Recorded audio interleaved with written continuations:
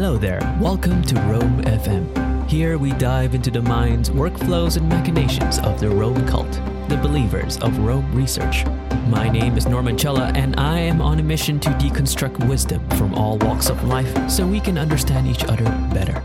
In this episode, we talk with Ryan Muller, who is focusing on learning and education at Google for Education, as well as the author of a book called Fractal Inquiry, a system for building knowledge in Rome. It covers the tools you need, plus 6 tips and 8 use cases in building your knowledge graph within Rome research. And it focuses on something that is very dear to my heart, and I feel it is the same for you as well, my dear listener: questions. How do you develop the right questions to dive further in to a field or a thought or an idea or any pondering that you have within your Rome graph to push you further in? We talk about evergreen notes and atomic ideas and all that, but questions are what drive us to want to know more, to create more blocks indented from previous questions, using the analogy of fractals. So we talked about Ryan's origin story, how he dove into note-taking and especially into spaced repetition when using it for learning languages and expanding it to everything that he's learned. Expanding his fields of interest into education and learning science, he found Stian Hucklev's research system, a self-hosted wiki who we know is the guest from episode 1 of this show, introducing the possibilities of backlinking, and after a moment of exploration, stumbled into Rome research. And we dove into the heart of the conversation, fractal inquiry. What is a fractal? How do you apply that to the questions you ask yourself to further your knowledge of a specific field you are interested in? How do you shape the right questions which fit your intention?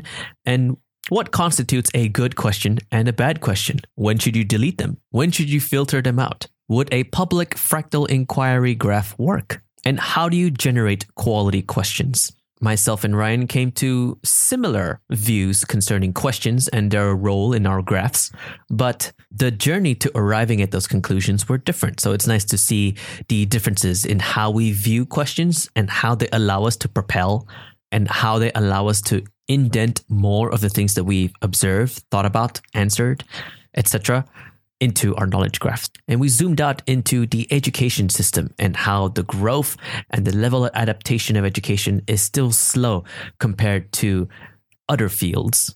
Ryan shares his thoughts on the US education system and what would happen if Rome were to be implemented into the curriculum for a student going through said system, and what he's looking forward to in Rome, as well as what the tool means to him. All in all, quite a variety of topics, less on workflows and more on figuring out what blocks and what questions work best for you. So if you're on the journey to cultivate a quality knowledge graph, look no further. Let's dive into my chat with Ryan Muller, the author of Fractal Inquiry. So I have Fractal Inquiry annotated on my iPad. Nice. And how I started... So here's the thing. How I started reading this was I took my coffee, I sat down at the dining table, and it was a great chill, cold morning. So it's like hot coffee, cold morning, which is great. I was like, okay, let's read through this because it's not that long, right? It's not that long, but it's like not concise, which is what I like. So I read it through that one morning, and I found it pretty fascinating how you framed it. Because I think I came to similar conclusions when it comes to framing questions within my Rome graph, but then you took it a step further using this layout, like using fractals, which is super interesting to me. I never would have thought about it that way. Might as well get right into it. Ryan, welcome to Rome FM. I do want to ask, how are you doing this fine 2021? But it seems like you are doing pretty well. Yeah, I'm in New York suburb now. We're one of the many who fled the city early in 2020, and so yeah, just hanging out here, working remotely and roaming. And of course, we are going to be focusing on that roaming aspect, but there has to be a time before you could even stumble into the activity of roaming. There were these dark times before you found the tool Roam Research, when you are, working remotely or working on whatever it is that you are working on. And I think from your Twitter profile, it says Google for Edu, if I'm right. But could you tell me, what were you doing before you found Roam Research, and how did you discover the tool? Yeah, so I'll tell you the short version of the long story, which is in college, I got really interested in basically how we can take notes better, how we can learn better just as a student. And I really fell into spaced repetition in college. So using that for language learning. And I was basically, the big question in my mind was, can we use that same system for everything? Because I was a math computer science major. Would that be as helpful as it was for learning language? So I experimented with different systems with recording. One of my professors graciously let me record all of his lectures because where he was teaching happened to have a camera. And so we put those on YouTube. This is back when YouTube only let you put it 10 minutes at a time. So we had just these long lectures that were 1 out of 8 or whatever.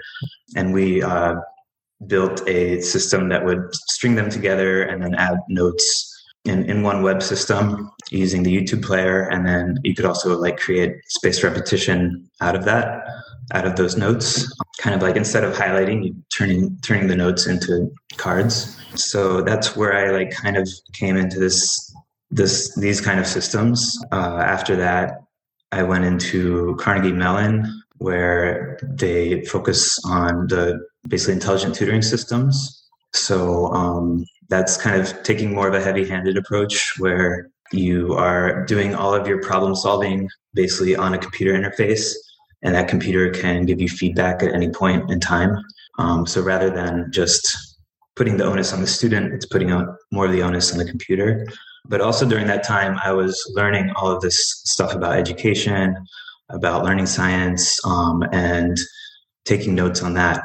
And that's where I actually found Stian's researcher system, which it was basically just a wiki that you would host yourself, but it actually introduced this idea of backlinks way back then, 10 years ago. So that was really a really cool way of seeing across all these papers I was reading where the common ideas were falling into place.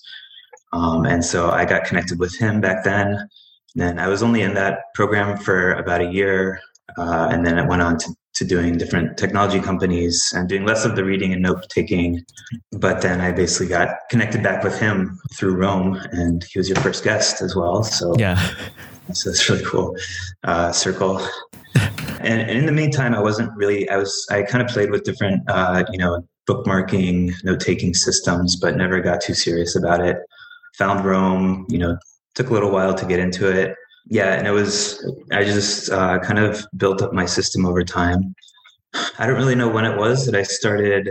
Yeah, I think through reading Andy's notes about evergreen notes. And, that idea was really appealing to me. If I could, kind of set in stone these grand ideas that were coming into mind.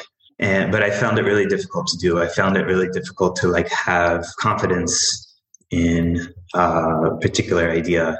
At some point, I started switching to questions, and I found it just really compelling to have the questions and then tie it to the spaced repetition, so that every time that question popped up, I would try my best to answer it.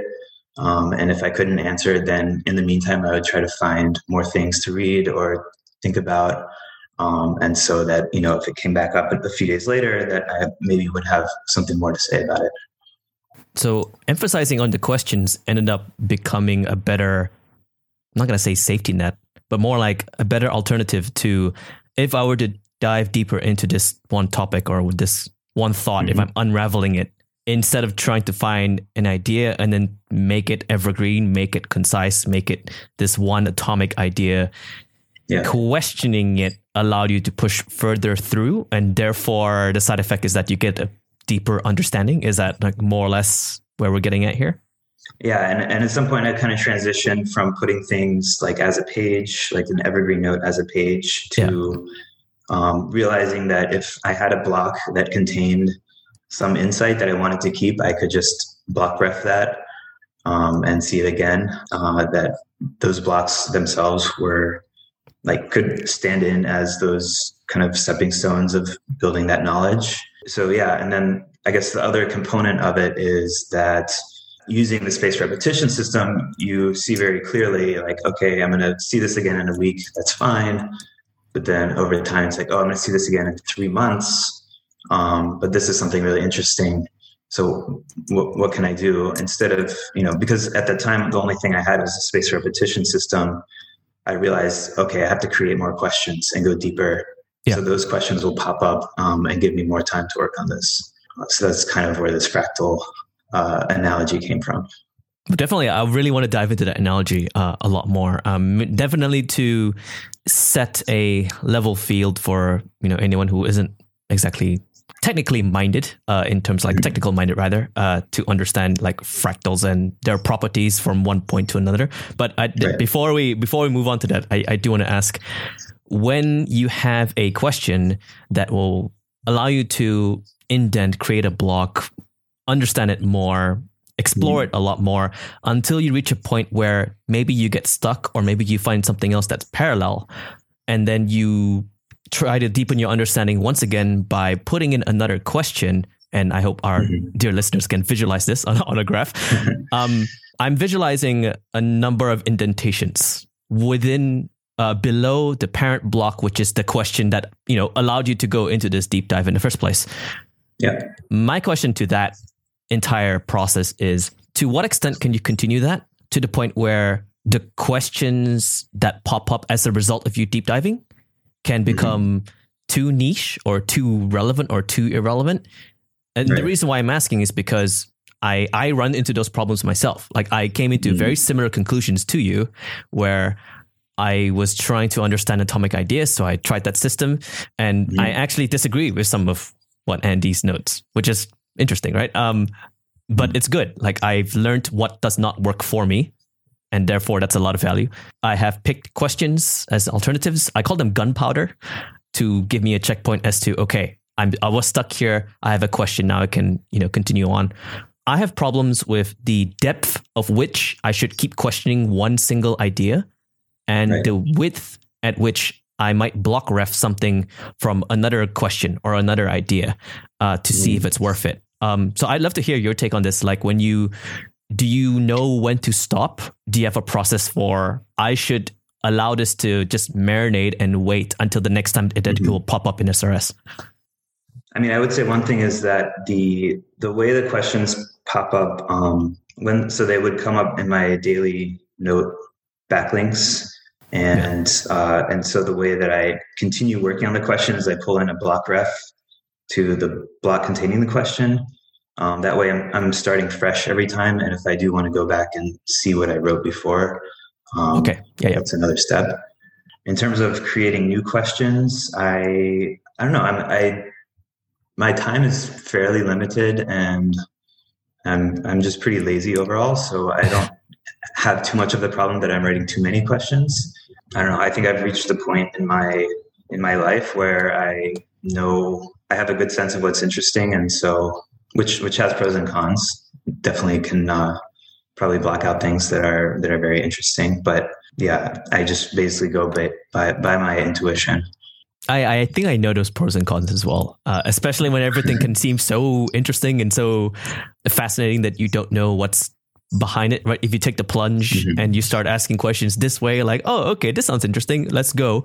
And you find out that maybe not the end result may not be as interesting or whatever. Maybe it's not that, but rather that you have strayed so far away from your intention in the beginning of your session in wanting to deep dive into something that you think to yourself, I've wasted my time. Or maybe not wasted my time, but rather, what was I doing? I was just playing around, which was not my intention, potentially.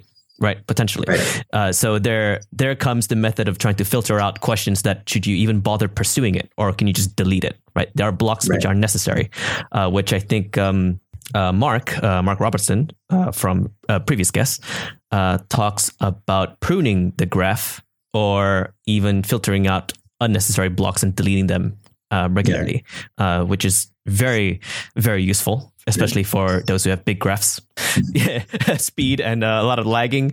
Try and delete as much of that as possible. Since we are pretty much diving into the world of fractal inquiry, I do want to step back a bit and actually talk about the meaning of fractals, the word fractal in fractal inquiry. So I'm going to play the fool here and ask, what is a fractal? Why does that work best as an analogy for questions, which leads to questions, which leads to more questions? Right. So a fractal is basically a shape, and it could be two-dimensional, three-dimensional. It can be more theoretical, more mathematical object. So the most famous probably is the Mandelbrot set, which forms very interesting shapes, and that is a fractal.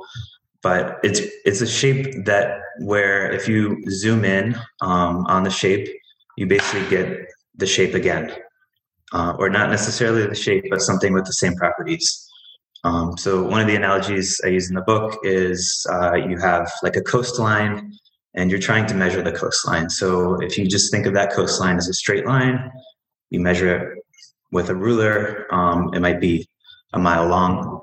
But if you start to zoom in, you see that the coastline has zigs and zags. And now if you start with a smaller ruler measuring those zigs and zags, it's actually a lot longer. Yeah. And so basically something with a fractal dimension is, it looks two-dimensional, but it actually has kind of this, they call it like a 2.5 dimension. So the idea with the questions is that you have a straight line of questions, 1, 2, 3, 4, 5, but because you're adding questions within those, and they're all spaced out, you are able to kind of add questions in between without having to necessarily disrupt that overall shape. It's a bit abstract, and there's not a lot of depth to the analogy where you can, really go into the math of it. But the idea is basically that the combination of using space repetition on multiple questions. Yeah, I saw the diagram of the coastlines in your book, and the very first thing that came to my mind, which does not in any way, shape, or form, I said shape, but in any way, shape, or form represent a coastline, is a timeline, like a timeline of history. And when you zoom out, it's like, say, a timeline of humanity, right? When you have these different empires, you have these different world wars, these events. And then when you zoom in, it's still the same line, but they branch off for different events, which is a very simplistic way of at least gaining the basic understanding of what it can be. But I think the 0.5 version of it would be the value you gain from actually branching off to these questions, which add to the overall value of the narrative of that main timeline, the coastline, the fractal that exists in the first place, because I feel that is the form or the shape of your attention, because you chose to pay attention to this one idea. You want to deep dive into it. It doesn't matter how you are tackling it, whichever question you're making or you're trying to answer, rather, it'll end up being, when you zoom out, it'll be this shape that represents, oh, this is my graph with me asking these questions and me deep diving into them. And then these questions form that coastline, the coastline of your knowledge, rather, I think would be a good way to put it. Yeah, I think the history is actually a great example, because I think most people have that intuition that they can understand history, that, these things happened a long time ago. I have a really high level view of what happened. But, at any point in time, I could really dive in and get such a rich depth of the events going on day to day. The argument I try to make is that applies to almost anything that you want to learn or even engage with. And I think there's some danger in that, like in the present day, like political arguments, people can get into these details of, this side had this point that was right, and this other side had that point that was right. And you can make a really strong argument basically for anything if you go in deep enough. So you have to have that kind of multi-level view of things. In that case as well, when you are trying to state your position, when you're trying to state your motion, I mean, not only in the political argument, but in any general discussion, you also have to recognize which level you are playing at with the other party, right? Because say that you and I are talking about politics, which I mean, I'm probably not going to do that, but are you going to focus on the fine details, or am I going to focus on the general narrative of the last 6 months? Those represent different facets of the overall narrative, but because we focus on different parts of it, what are we trying to prove here? It gets a little bit messy, but then those are fractals that are more interpersonal, right? Like they have to.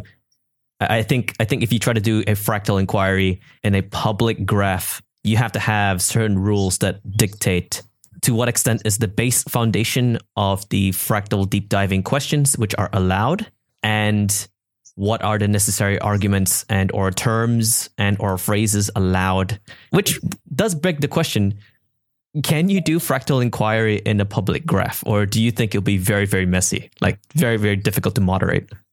Yeah, I would really like to play with that. I think your framing is right. Like there needs to be certain ground rules. I think there needs to be built-in systems of people saying that, this depth is too deep, or basically people having more control over the kind of algorithm that brings something back.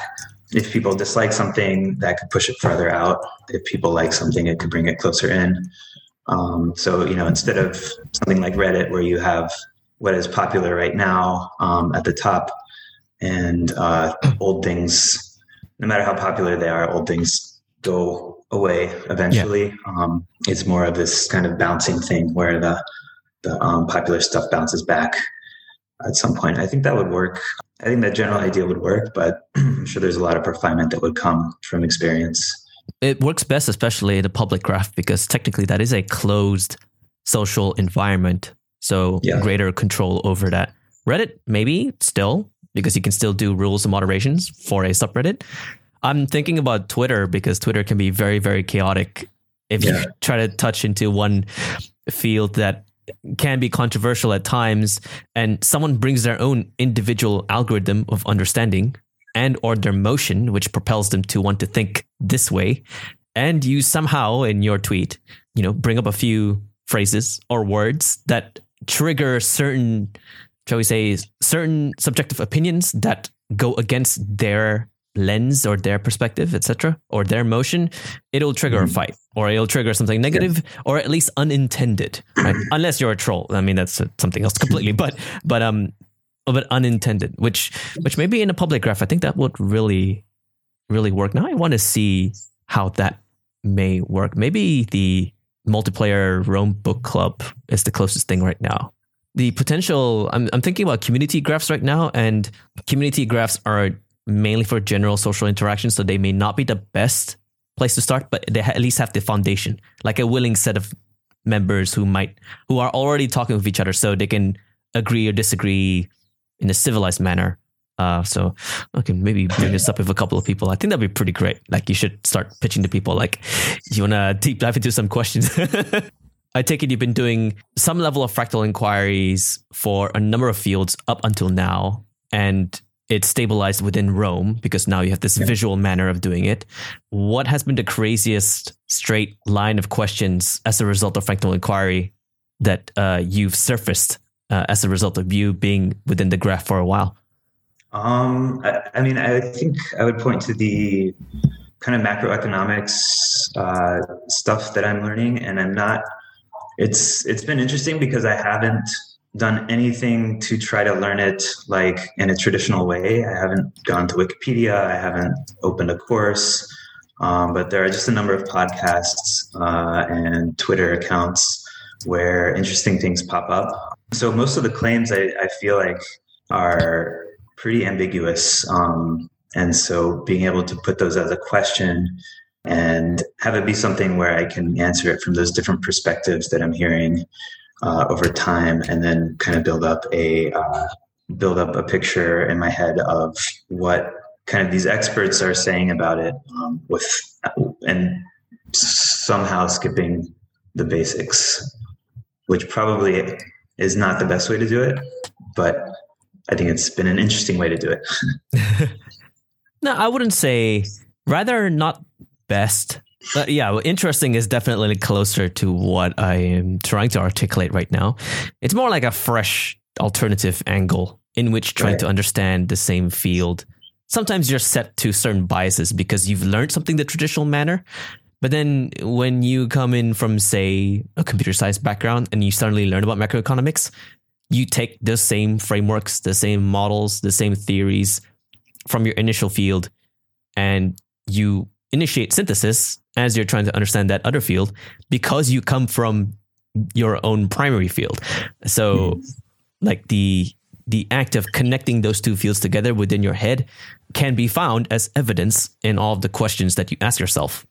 The more you take the time to deep dive into the other field, it's like taking day trips to another city, and you're like, oh, what else is, what are good cafes or bars are there?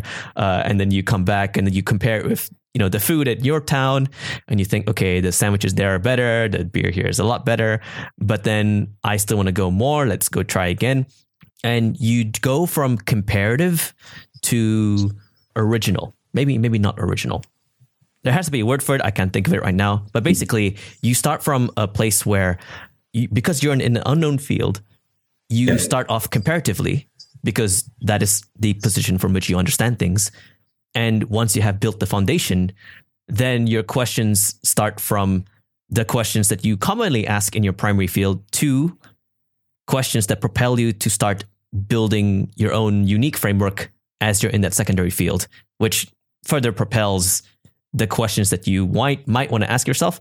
From that huge segue, I might as well just ask you right now, if you are in a field that you are interested in, say macroeconomics or any other field, and you have initiated your SRS, you've started and you've asked yourself some basic questions. What does this term mean? What does that term mean? This person seems like a very great figure in macroeconomics. I should learn about them more. They've studied this. What does that mean? Those are the very simple, basic questions. But say after some time, you've hit some barriers. How do you formulate useful questions to deep dive into a field? Like, what do you have, like a process, or do you have a way to like filter out what's good and bad? I'd love to hear your take on that because I'm very, very curious about that myself. Yeah. So I guess I would start with the first part. I've actually, on more of the basic facts, I actually have been moving back into more of a traditional spaced repetition format. So, for example, in macroeconomics, I found a great article that's kind of the history of the US dollar. And so those kind of historical facts that are, have very clear answers for those, I've been using more of a spaced repetition, prompt response format. So that when it comes to the more generative questions, I think it probably depends on your personality. So mine is really, I like to come up with ideas and think about building technology. And so for me, some of those questions are like, what is the future of something? What is it? So I have from yesterday, what is the future of textbooks? And that's something that I can pretty much write about, anytime it comes up, because I like building up ideas in that. And I think in macroeconomics, I am not nearly familiar enough with it to come up with good technology ideas. So it's more of a practical, like, how should I invest my money kind of question that is more generative for me because it has such immediate consequences. Or something like, if I'm holding all of my money in cash, is that going to be a problem in the future? So I feel like use cases that are highly relative to you make it easier for you to deep dive into it, even if it doesn't directly answer the knowledge acquisition part of the field. But like in your case, you may not know enough, but still you want to try to make that connection. Therefore, in relation to my situation right now, how can I understand this field more often? I feel like I've done that a lot, especially for investing. I was in fintech and I was in charge of writing learning materials for people to teach them about investing in Forex and trading and all that. Mm-hmm. And I have to learn all the terms and phrases, and I don't want to have to write something that seems inappropriate or wrong or may result in unsolicited advice, because in the world of finance, that's a very touchy subject, right? You have to be very careful about how you articulate certain things. So a lot of the questions have been about, okay, I've learned this, but how does this relate to if I were to invest? Yeah, so some of the questions that I would ask are very relative, as in relation to me, what about this? In relation to the future, what about that? You have a section here in your book about predictions, which I find very interesting. So I'll read out the excerpt. So it's the section on trying to formulate questions. And this says, quote, predictions is your knowledge helping you better anticipate the future. You can't be sure unless you test it by making predictions. Scott Alexander's annual predictions are a shining example of this. I like predictions mainly because they add the time factor to you wanting to learn something. And I think the influence of that time factor is heavily correlated to the impact of that field in what you're doing right now, especially when you have like a project and you want to make a prediction that is related to the project that you're working on right now, because that project has an impact on your life. You want to know what happens in the future.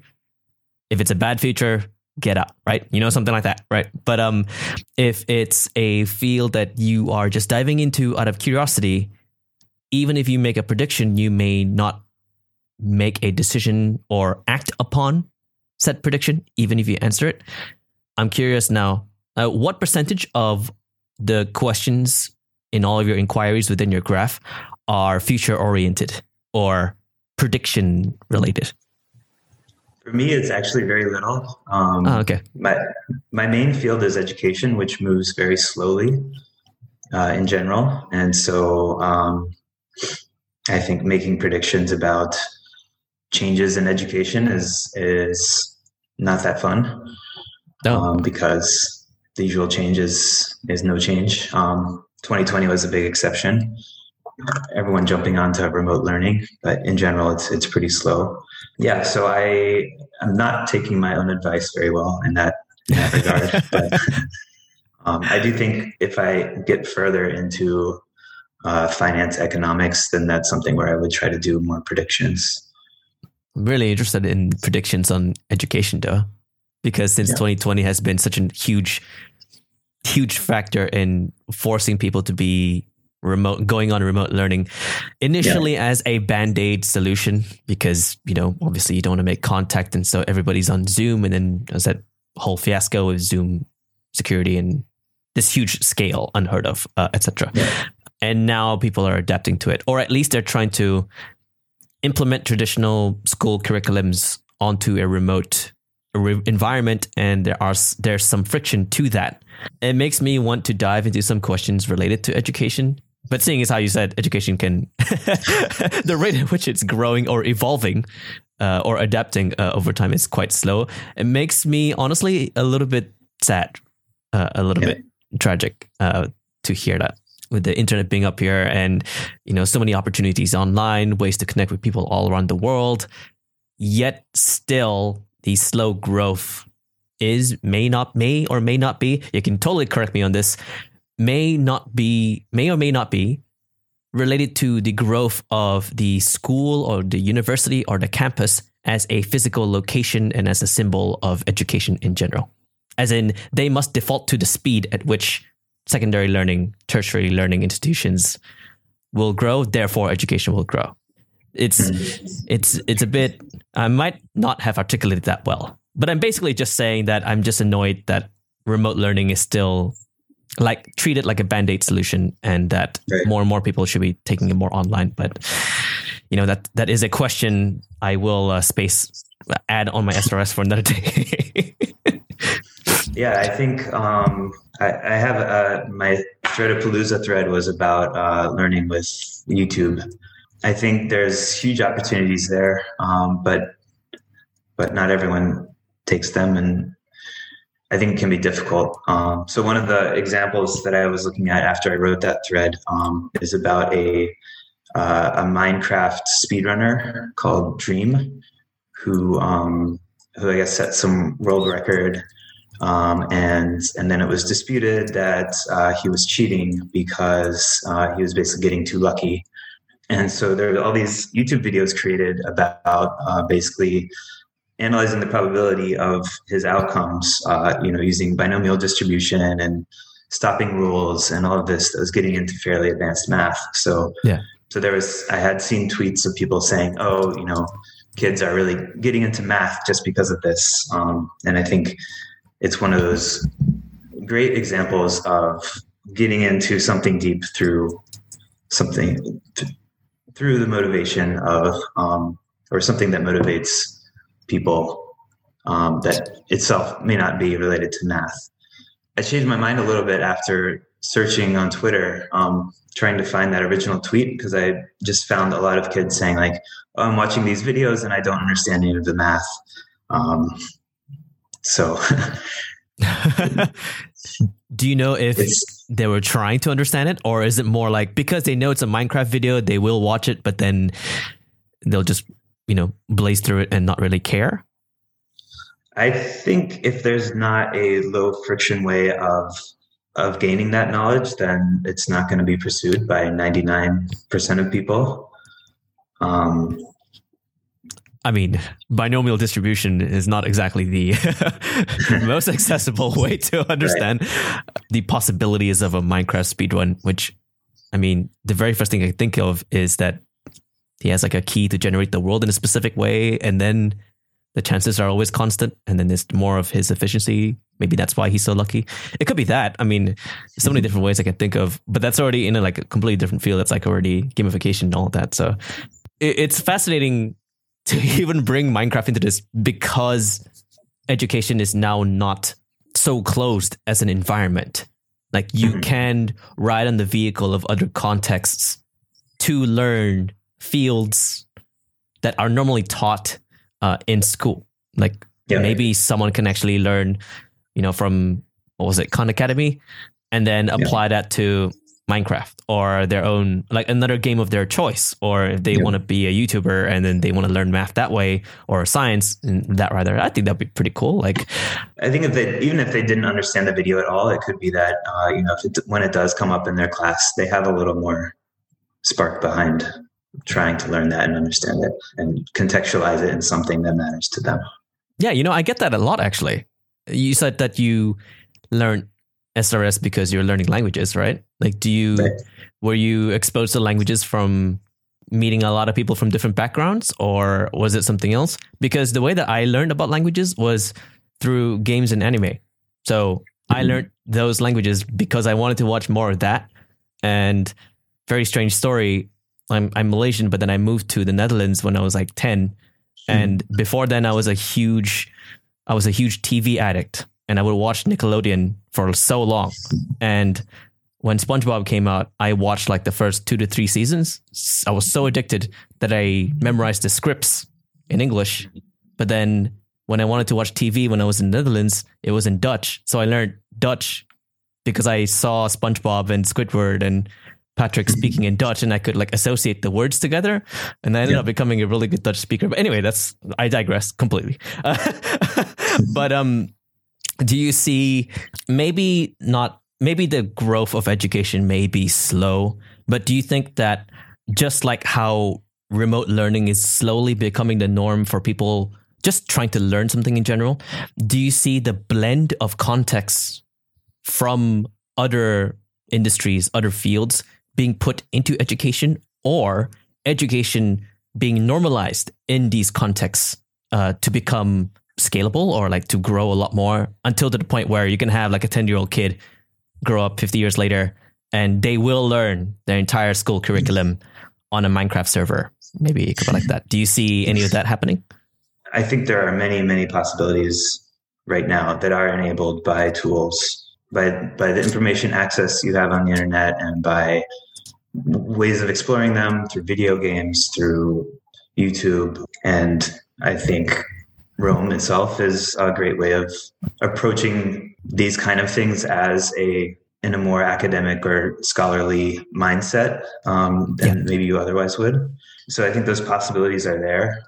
But I think that the school systems, only really familiar with the United States. But I think the school systems here are just far too incentivized to stay with what they're doing, which is trying to improve test scores, certain tests at certain ages are fixed. And so you have to learn the curriculum at a certain time. And so it becomes very hard to make those changes, those big changes. If Rome were to be introduced in that education system, how do you think it'd be different?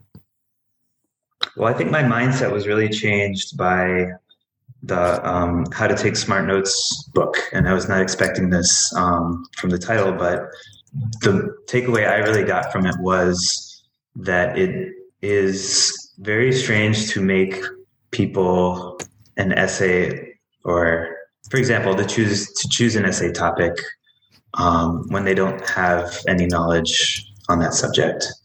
I think anyone can build up the kind of knowledge to write an essay, and Rome can help with that. But I think what the author suggests is that as you are building up knowledge over time and taking good notes in Rome or wherever, you can use that knowledge to at a later point come up with a topic that you can really write something interesting about. Right. So use the chance or the opportunity to write an essay not on a topic spoon-fed to you by the system, but rather from the resultant blocks that are from your graph. Right. Which, because you've learned those. Your graph is what you know, obviously, otherwise you wouldn't have bothered writing it down in your knowledge graph. But I think that's a great way to put it, actually, now that I think about it. I'm not sure how it is in the American education system. A lot of knowledge is standardized, at least from what I see in the Malaysian education system. And I went to British school in the Netherlands, so that's like the British education system as well. It's just given to us, and then we have to follow week by week. And then it doesn't really encourage different levels of learning or students with different levels of learning capability. Like, you just assume what they're teaching is the average, keep up, and that's it, right? And maybe there's some similarities there because you want to incentivize graduating students, right, as opposed to failures, etc.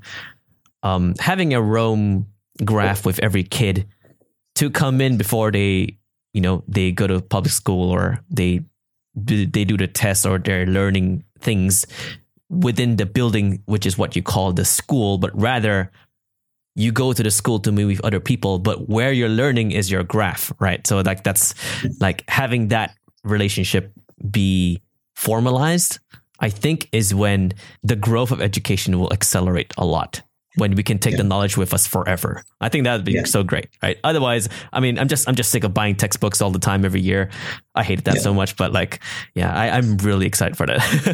I think some people have a kind of dystopian vision or they think it's dystopian that each person is sitting in front of their computer and not interacting face to face and socializing, which is the point of school. But I think there are many ways that you can incentivize that you are interested in these topics and you have peers and teachers around you who have something to say on those topics. It's still possible to build structures where, it could be a lecture by the teacher, it could be a presentation by another student, it could be a discussion where you're coming in with the incentive of filling out your own notes, but it is like a group interaction. That did spark something that I read a long time ago. I don't know if you noticed. Do you know, is it democratic learning or democratic education? Have you heard of that before? It's, no. I think that's the term for it. It's like from kindergarten onwards, you have a huge compound, the same format as a school, but then kids are free to learn what they want. And then the teachers are there as guides to help them learn what they want. So different sections of the compound hold the sciences or the arts, etc. And they are graded not by standardized tests, but by their ability to understand what they are trying to understand. So if the kid is interested in the arts, then they tell their teacher like, "Oh, I really like the arts," and then the teacher's like, "Okay, cool. Let's bring you to the corner where all the arts books are and all the paints and the brushes and everything, and let's see what you can understand." And I remember. And this is way before Rome, like I think it's years ago that I thought about this. I remember thinking that democratic learning, which I think is still the term for it, democratic learning had some similarities with some mini project MBA courses that I've seen online for those already in the working world. And they're trying to do these semi-hackathon online courses from this company called Hyper Island. And how that works is that they give you the principles and you apply it to a project, and then you pitch that in 12 weeks with a team in front of like a group of judges, which is similar to like a PhD, that sort of thing, but more like in a startup sense. So I thought that the democratic learning felt like it's the foundation for giving the student or the kid the pursuit of wanting to learn more for their own knowledge graph, which is still mentally in their mind, in their brain, and then actually applying it into something that represents their interests. Like their skills are represented well by their projects. And democratic learning felt like the beginning of that, like the bud, like the seed that is planted for them to pursue that. I thought that would be pretty interesting. And I thought that was a very revolutionary way of looking at how do you teach a kid to grow, to become smarter or to become more informed in modern society. Educating a child in this decade is going to be very different from educating a child in the previous decade. Like there's that, like, at least that's, to me, that feels like evidence of a growth in education, but to each their own observations. There's the Sudbury Valley schools that I think are similar to what you describe. And they also have a model where I think there's like a committee of students and teachers who set the rules of the school and even like discipline students. Yeah. Now you make me want to write a few questions to surface up the next time I think about it, because it's been a while since I think like I had that thought. Oh boy, that was 2016, 2017. I read about it from someone on Quora who sent their kid to that, and he's American, and then I think it was the school, he moved to Columbia, I think, and then he brought his kid there, and he was worried about the format because the format is very different. He went to public school, so he was used to that, but he thought that there was a benefit to this, but it was still experiential. So, confidence level does not always correlate with the willingness to actually go ahead with something. You can always look at something skeptically and still go ahead with it, right? Like that's something like that. And then he said that in the end, it was pretty good. So the kid is learning a lot more. So I hope to see that more often. And I hope to see that also paired with a Roam graph, because I think that'll be fantastic, because a kid that can do something like a show and tell, and then they show their Roam graph will be the most adorable and awesome thing ever. Because it'd be like, oh, here's my page, right? My page is on flowers or something. Oh, that'd be so awesome. Like, I would love to see that. And on that note, we can see Roam being used as a way to manage the questions in our head, to also keep track of the different paths that our act of deep diving can lead to. And from like zooming out into the field of education, to educate ourselves and to also be the, knowledge management box for everything that we've learned. And maybe we can see that adapting into, or actually being put into, the education system over time. But I would like to know, what are you most excited about from Roam Research? Is there a particular field or feature or something they've said before that you think like would blow your mind once you have access to that? Well, something more, I guess, right on the horizon is what I'm exploring with incremental reading. So the general idea there is that if you have something kind of more long form, like a PDF, a video, or a book, that you can, obviously as you're reading it, you can take notes, but you can also set your location and use spaced repetition so that when that comes back, so that if you don't finish it and you add the spaced repetition tag and it comes back, then you can jump back to your location and you can use your previous notes and spaced repetition cards and fractal inquiry questions, all as ways to that hopefully not only do you remember what you've previously read, but you've actually like built that knowledge up and added to it and further incentivize you to keep reading when it comes up again.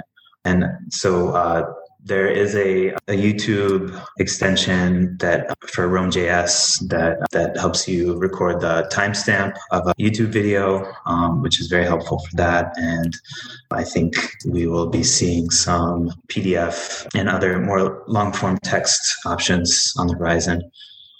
I need that. I have so many. It is insane. And although I do like reading on my iPad more, which means that I don't really have access to my graph then. And I do like to annotate. So like it's kind of hard to annotate a file when you're in your room. I write the notes separately, and after that I put that in Roam. It's okay. If there was a way to play around with the PDF while I'm in my Roam graph, that would be fantastic. Like I know you can iframe it. Like that's a pretty simple way of doing it. But I sort of need a lot more. I'm not sure how you interact with a PDF. But for me, it's a lot of annotating. It's a lot of looking at the paper. It's a lot of actually not looking at my graph because I can get distracted by a block that I see from a different page or something like that. Having the PDF on my iPad is a forced environment that allows me to read further into the pages. So that's always good. But if I can emulate that, but still be in the Roam graph, I think that'd be great. And also to keep track of where I'm reading, because incremental reading sounds amazing. I want it to be implemented, because implemented incremental reading. So Roam research team, if you are listening, we've got a lot of people who are interested in reading within Roam. So maybe that's something to look forward to. Also, coming up on time, but I would love to close off this maybe round one for this conversation, and we can always continue another time with a couple of questions, which I think you may already be expecting if you say you've listened to the episode. So the first one is, how would you describe Roam to someone who hasn't started using it? So when I introduced it to some of my colleagues at work, I called it basically journaling with a wiki, or journal meets wiki. So I am a big user of the Daily Notes page, and basically I think as a way to get started, it's good to just record what you're doing in the Daily Notes page. And then the second piece of that is you come across something that you want to keep track of, that you want to build up, then you create a page from that. And so I think those two elements form the big ideas of the value of it, without trying to get into some of the nitty-gritty blocks and transclusion and all of that. Yeah, it's transclusion sounds like a very scary word to anyone who's not really initiated, but really that is honestly the workflow for a lot of people, and don't really need anything more than that, really. Like if you just want to have links for everything, just write everything in your Daily Notes and it'll surface up just like how you want it. I think that is more than enough. Now that I think about it, I've never actually talked to someone and told them about Roam and used Wikipedia as a reference, even though there's so many commonalities. I never thought about it that way. I feel like it's been brought up in multiple episodes, but I've always kept Wikipedia, the entity, separate, and the act of note-taking, journaling, writing things down, storing knowledge to be different as well. But yeah, okay, I think that'd be a pretty good model to use the next time I just meet someone and just say, hey, do you know the Astrolab? But anyway, that's a whole other thing altogether. And the next question is, what does Roam mean to you? So I think for me, I mentioned at the beginning that I did this PhD program. I joined this PhD program, but I dropped out after a year. I think for me, the day job of building programming, building software is where what I'm best at. But I think the PhD aspect of continuing to build knowledge and further my education, further my thinking, and hopefully contribute to some aspect of humanity's knowledge at some point. I think Roam is where I do that, where I continue to do that, even though it's not really my day job. I am able to bring some aspects of it to my day job, and it can be a tough sell to try to say, hey, everyone, if you only would read this paper, it has some insights about this topic. But of course, it's, a 30-page PDF, and no one has time for that. No, it's okay. I mean, 30 pages, like you can do it in one morning. I have, and I even played around and doodled on it as well, like just to make a more relevant memory of it, because I really did enjoy reading it. It's pretty short and pretty concise. So, oh, sorry, I didn't mean my own. I meant. Oh, right. Okay. just any academic paper. Okay. Topic. Okay. Yeah. No, okay. It was just a coincidence because it was like your book is like 30 pages, so it makes sense.